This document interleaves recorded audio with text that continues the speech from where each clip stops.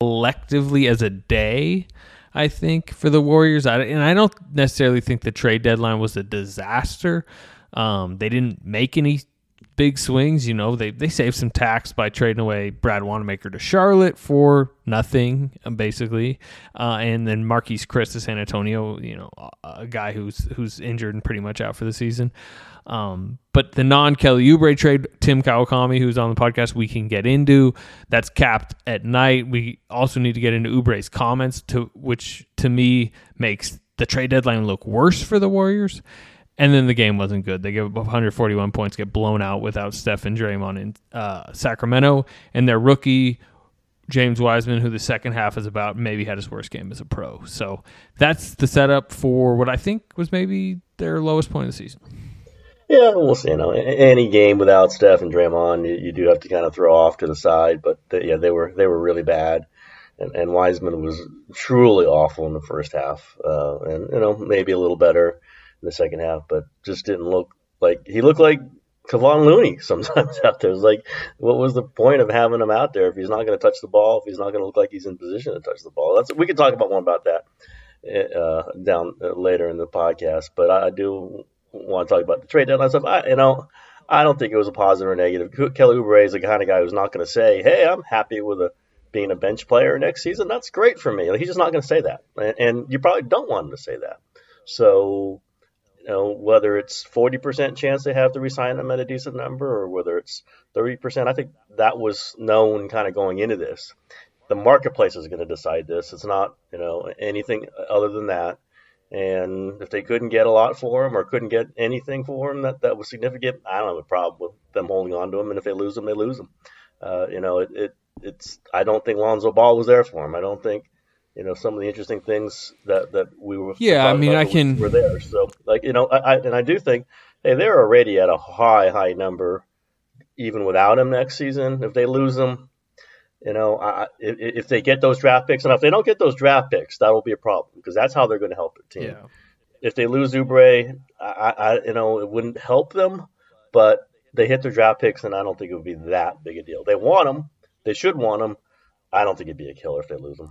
Yeah, I mean, I think if you just look you just lose a middle of the rotation piece, and as we talk about a team, wanting to win a title next season, which they do, those aren't pieces you want to lose for nothing. It's also a guy who you traded a protected first for, which might not end up being a first, but if it gets flipped into a second, it looks like it will literally be the best second in the league. Minnesota's 31st overall probably. So that's a valuable just asset that you spent on him for a season, which at this point we kind of think is somewhat of a lost season as far as competitively. So to me, that's just, it ends up being a kind of poor asset management when you could have recouped some of that value today. I understand why not to do it, but then when Oubre comes out, says what he says, and to me, it needs to be framed, not just Kelly Oubre saying, well, I think I'm better than coming off the bench. Steve Kerr went on 95.7 the day before and said he would come off the bench. So that's kind of the lead up to that quote. Yeah, and then also I asked him, did you talk to the Warriors about your future? Sometimes a lot of these backroom deals, remember Iguodala to Miami last trade deadline? Well, right when he got to Miami, it was like extension because people talk about the future. I mean, I think that was very much the crux of the Kyle Lowry conversation today behind the scenes in the league was, his future. Would he go to these places and feel comfortable signing in these places? So I'll be the devil's advocate. Did you want Steve Kerr to say, yes, he'll be the starter next season? Of course he's not. No, but I don't think it's great when Klay Thompson's the starter next season. So, I just think that they don't know. They might lose him. They did give up something to get him. They paid a lot of money for him. You know what? So, if they didn't do it, they wouldn't have had him this season. And they probably would have, that good Minnesota second-round pick. I think that's not a terrible end result out of all this. And with a let's say 40% chance to bring him back or to get a trade exception for him, which I think would be, better than 50% shot at getting a trade exception. Yeah, you probably throw another second. Yeah, to just exactly. So I think this one is still to be judged. I don't view it. I'll be hard on this. I do not view anything about the quote. I don't think that's very significant. Of course, Kelly Oubre is going to say he's not a backup. Well, of course he's not. In his mind, he's not. maybe that will play out exactly like that, and he's going to get a starting job somewhere for $18 million a year, and then he's gone. If he doesn't get it, then maybe there's a chance he comes back to the Warriors as a very good, interesting sixth man. Maybe it's another 1-year deal, whatever. I don't think that's a big development today. I really don't. Yeah, and in general, and I've reported some of this, Atlanta said no to the Bogdanovich deal. You mentioned, Lonzo Ball just played himself over the last couple months back into New Orleans' future.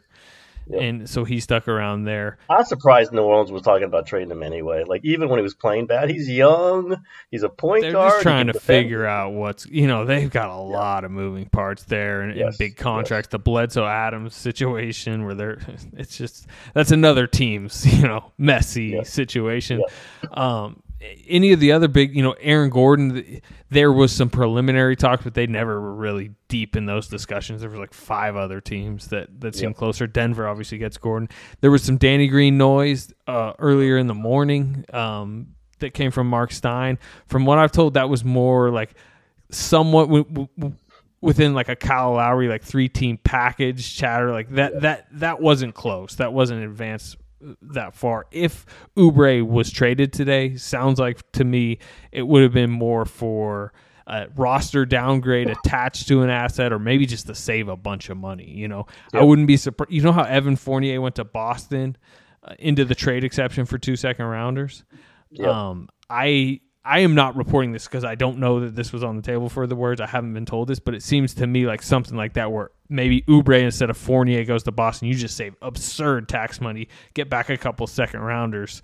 Like that might have been on the table. And the Warriors they didn't view those type of deals as enough to just completely end the Kelly Oubre experiment. But you're generally right. We overrate quotes like that, but it's just, to me, it's an eyebrow raising end to generally not great night for the Warriors, and the public messaging overall lately has not been terrific. It's just Well, they don't know, and we can tell they don't know, and they're kind of all over the place, but that's where they are right now, especially with Steph and Draymond out and them losing games, and it's not looking great. And Wiseman, putting a game like that up, and you're not really sure. Eric Pascal's now out of the rotation. There's just some things that they don't have settled, and they're making it very clear they don't have it settled. And that's what happens when you're not quite as good as you want to be. We'll see what happens. They got to get those picks, and they're going to get their own because it's going to be protected 1 through 20. They're not going to be one of the top 10 records in the league, and then we'll see what happens with the Minnesota pick. But they really need those picks. That's how they get better. That's how they fill these gaps. Whether Oubre's on the team or not, whether Bazemore's on the team or not, whether we can go through the guys who may or may not be on the team, but those draft picks are the ball game for them next offseason. And they could use them to trade. They could draft with them, but they need those 2 picks. Lottery night could be like nail-biting for them. Huge. Yes. And, we'll see on that. But, I'm someone who said they should have kept Oubre, which they did, just because unless they got a great deal, because it just made sense. Look, if they traded him today, I bet the package that fans would have seen coming back would not have intrigued them much. Exactly. It wasn't going to be for the stuff that people wanted, but then also I'll go on the other side. If you lose Oubre, and Bazemore's been playing terrible, but he played pretty good tonight. Is Kent Bazemore possibly that much worse than Kelly Oubre next season? Well, how about Damian Lee? Like if I was Damian Lee, like we value a lot about Oubre, and I've said it myself. He can defend the perimeter, but they didn't put him on De'Aaron Fox tonight, and there probably was a reason for that. We'll see. And I don't know. Kelly Oubre at $17 million a year, putting you way into the tax is that much more valuable than Kent Bazemore get on another 1-year deal for $3 million next season? I don't think it's that huge a difference. I really don't. You would rather have Oubre than not have Oubre. He could really help you out if Clay is not back for a month. No question. He would help you out in a playoff series. I don't think it's that big a deal one or the other. So that's but that's a stronger argument for pulling the trigger today then. I guess so, but he makes you a little bit better. He does make you, and it's a percentage play, but it's also a percentage play that you're doing it because even if you lose him, it's not that big a deal. The risk, what's the worst case scenario is he walks away for nothing. That's not that big a deal. So what I'm saying is the percentage they're playing is, okay, they keep him, they pay a huge amount of money for somebody who's slightly better than anything else they could get. And if they risk losing him altogether, it's not that big a risk. Yeah. As far as the game goes, they're leaning into the youth movement. We mentioned the Wiseman struggles today. 2 travels and an offensive foul in the first half. Richaun Holmes just ate him up. How about those push shots from Richaun Holmes? Like in the from 8 feet runner push, but he held his ground against Wiseman. We've seen a lot of guys hold their ground against Wiseman, but he really did. He just couldn't do anything against him. And Holmes is not a bad player, obviously. I mean, he's won a starting job there. He is going to be a long-term NBA starting center. But again, it's not great for Wiseman's projections when he runs into a guy like that and he can't do anything. Now, I don't think the Warriors are great at trying to get him the ball or get him on the move. They weren't doing any of the things you'd think they would do to get him developed. He was just get him some buckets. To me, it was like he would just run up and down the court for 7 straight possessions, just floating, and then suddenly on the 8th possession he'd get it and he'd be like, "Oh, I got it," and then it was like travel or bash into somebody for an offensive foul. And it's a trend I've noticed with him where, and this is. Draymond Green, I looked at the assist numbers. Draymond Green has assisted on 37 Wiseman buckets this year. Curry's at 29, and then it's this massive drop-off. I think 14's the next after that. Wiggins might be like at 2. No, it's actually 14, shockingly. Really? But, wow, that surprises me. I just don't recall any of them myself. Yeah. I just don't. But, I mean, Draymond finds him more than anybody. Yeah. And while I think Wiseman's struggles today are very much on him, he was open a few times, and you can tell when he's open, he's kind of a thirsty scorer. I mean, Ethan's talked about it, and he seems to hang his head when he gets missed a couple times early or doesn't make a shot. Whereas flip side, when in those games that Draymond Green has got him some early dunks, he seems to be more energized on defense, more alert, more physical, and that's something he must fix, right? You can't, as an NBA center on a winning team, you can't let your offensive touches early affect your defensive mood and just your impact on the game. That's something he definitely has to solve. But at the same time, I do think just the mix of today and how he was being kind of unused and missed a bunch. Nico Mannion's out there calling his own number every time and hitting 5 threes. But that's kind of dragging him down a little bit. Kerr said postgame he doesn't need to call more plays for him. He just thinks it's about experience. But, I mean, I don't know that they're putting him in the right situation. And the reality is he's worse than he was 2 months ago. And I know that in between those January to March, there was the wrist sprain that set him back. There's this COVID protocol stuff, all that, in and out of the starting lineup. If you're looking at the developmental curve of a rookie season, it's not good if you're worse in March than January, however you got there. No question. It was bad. It was bad tonight, and it hasn't been great for a while.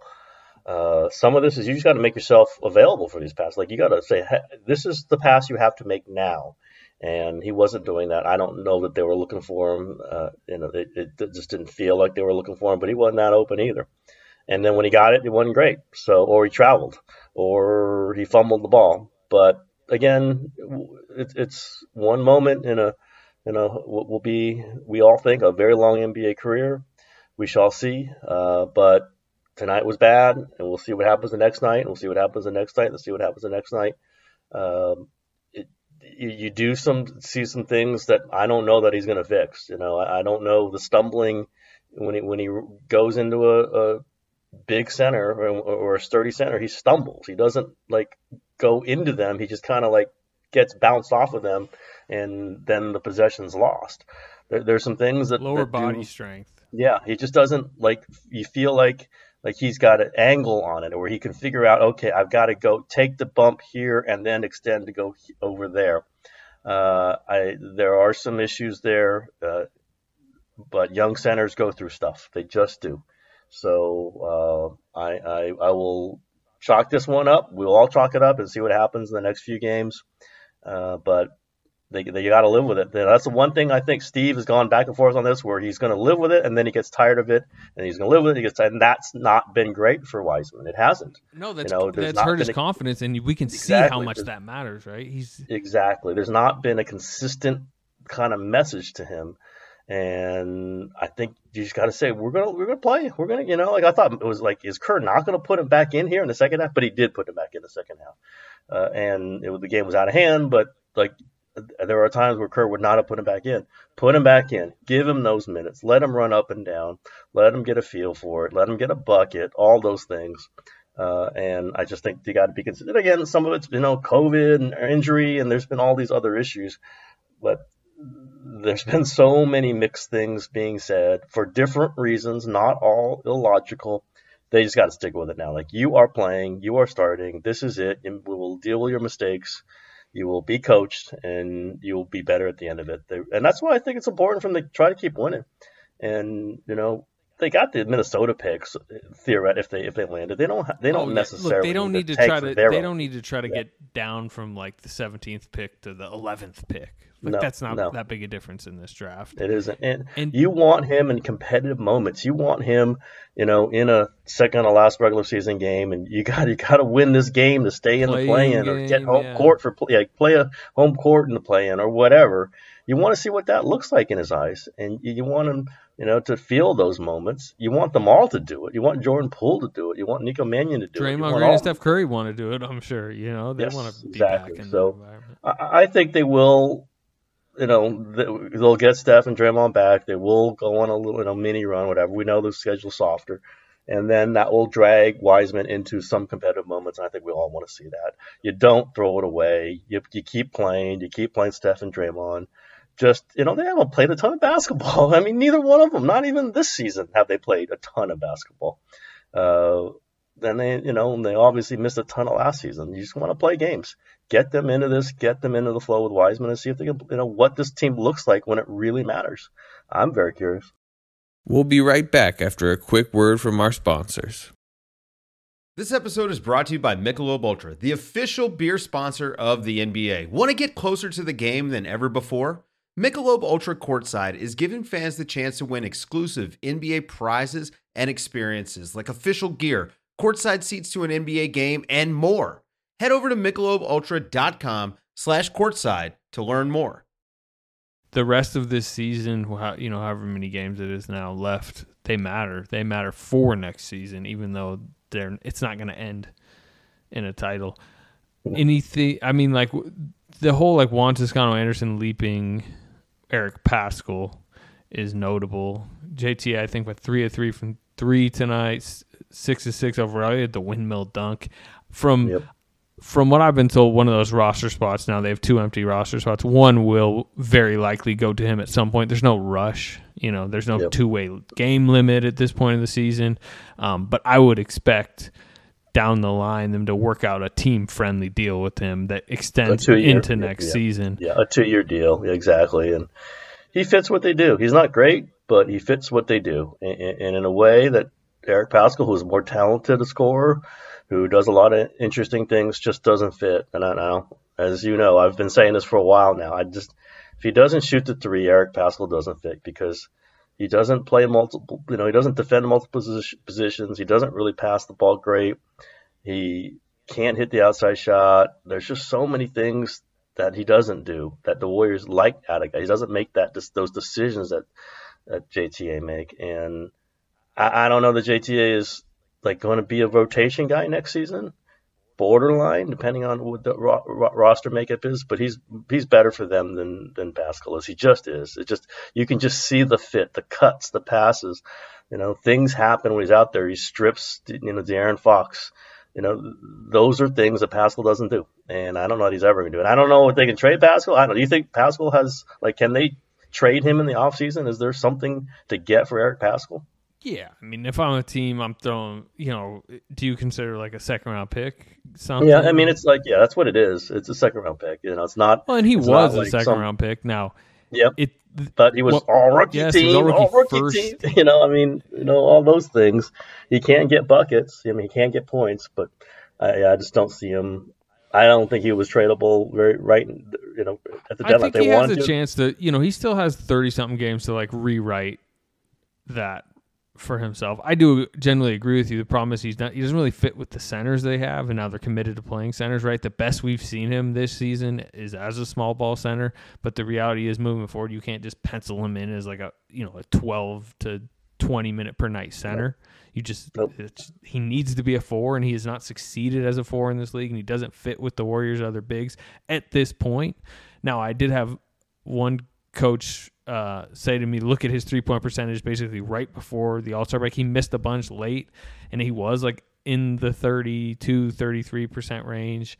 He has to be that. We've talked about how that's such a swing skill for him, but now the problem he's facing as you peer forward is like he's just going to get such inconsistent playing time. And how do you get a rhythm? How do you get a jump shot rhythm with that? So yeah, with that jump shot too. Yeah, I mean, but really, how about tonight? Draymond Green doesn't play, and he still gets a DNP. That's a big problem for him. It's very telling. It's very telling, and you almost think they probably should have just traded him, today if this was going to be the situation. But someone could get hurt. If Draymond's out for a significant time, they will need people to take up some minutes there. But it's not good for Pascal. You just look at it. Who does he play with? That's the problem. It's who does he play with? And he can't play with Wiseman, he can't play with Looney, he can't play with Draymond, then he can't play on this team. And JTA in his general way, it doesn't blow your mind in anything. He fits pretty much. He can fit any lineup, basically. Exactly, and he can, he's defending De'Aaron Fox off of switches, and they're very comfortable with that. It's just stuff like that. That's the stuff the Warriors love. It's like all of a sudden, boom, he switched on De'Aaron Fox, and Fox isn't blowing by him, and maybe he is once, like he blew by everybody, but you're not too worried about it. Nico Mannion didn't lock him up tonight. That wasn't too good. As I said, he kind of was guarding him. I mean, he was assigned to him. But yeah, Eric Pascal's got a tough fit on this team, and I don't know what they do with him. I would assume he's on another team next season, but it's just going to be hard. He's going to be a piece of another trade. Is what's going to have to be. I mean, we'll see.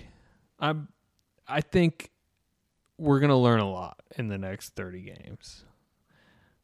And that's about him. I do see where it's trending like you do, but he's also had moments. I don't know.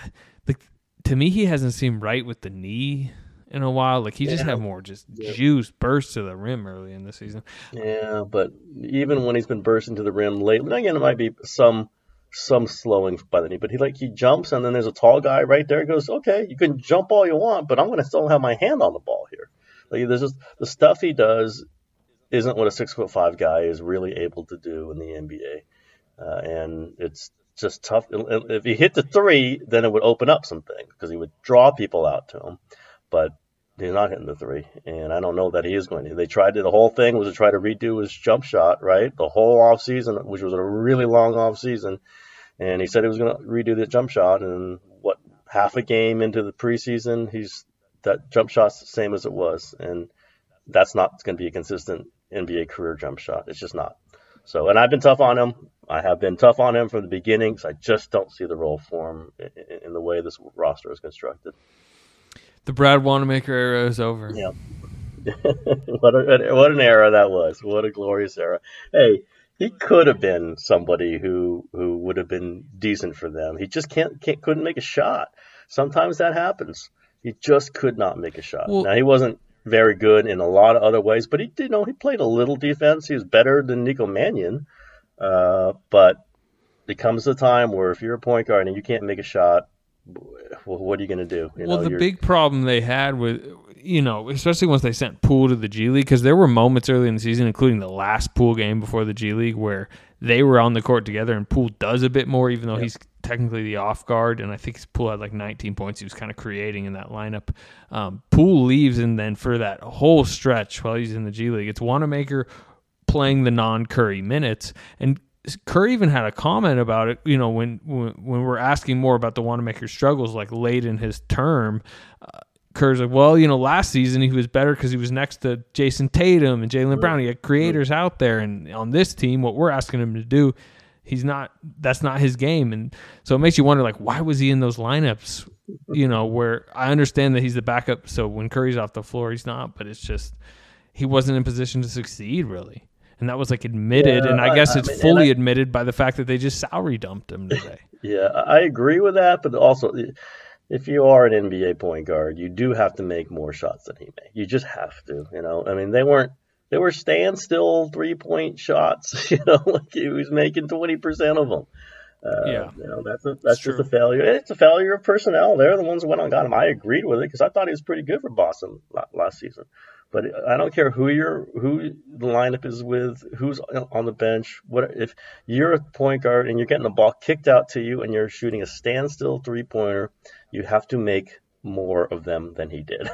Period. And then he was doing those crazy, drives, which I'm all for, but you have to make them, and he wasn't making any of those either. So, for all the things I admire about veterans who play defense, and I do. In that position, you just got to make some baskets. You just have to. Nico Mannion, who I did not think was going to be a good 3-point shooter, is making 3-pointers. That's a big deal. It just, Eric Pascal not making big threes is big. JTA making a few. He made 2 tonight. That's big. You just have to do it. Like this is the modern NBA. You can't, and they have some guys who don't shoot threes already. 2 of them, they've been starting for a while. This is the NBA where you need players who can make threes. You just have to feel like they can make a 3. Doesn't have to be Steph Curry, but it's got to be someone you feel can make a 3, and Wanamaker wasn't, and that's a failure of a personnel move. I get it, that happens in this NBA, but it just didn't work. Marquise Chris also, that's to me a more potentially impactful trade away. Now he's an unrestricted free agent this summer. If I would not be shocked if he comes back. If it's a minimum, they're gonna landscape the league, and like he won't be first on the checklist of off season, roster building decisions. But if it comes down to it, and they're he's one of the available centers, and they're looking for a backup certainly. And from what I've heard, both sides leave amicably. So, yeah.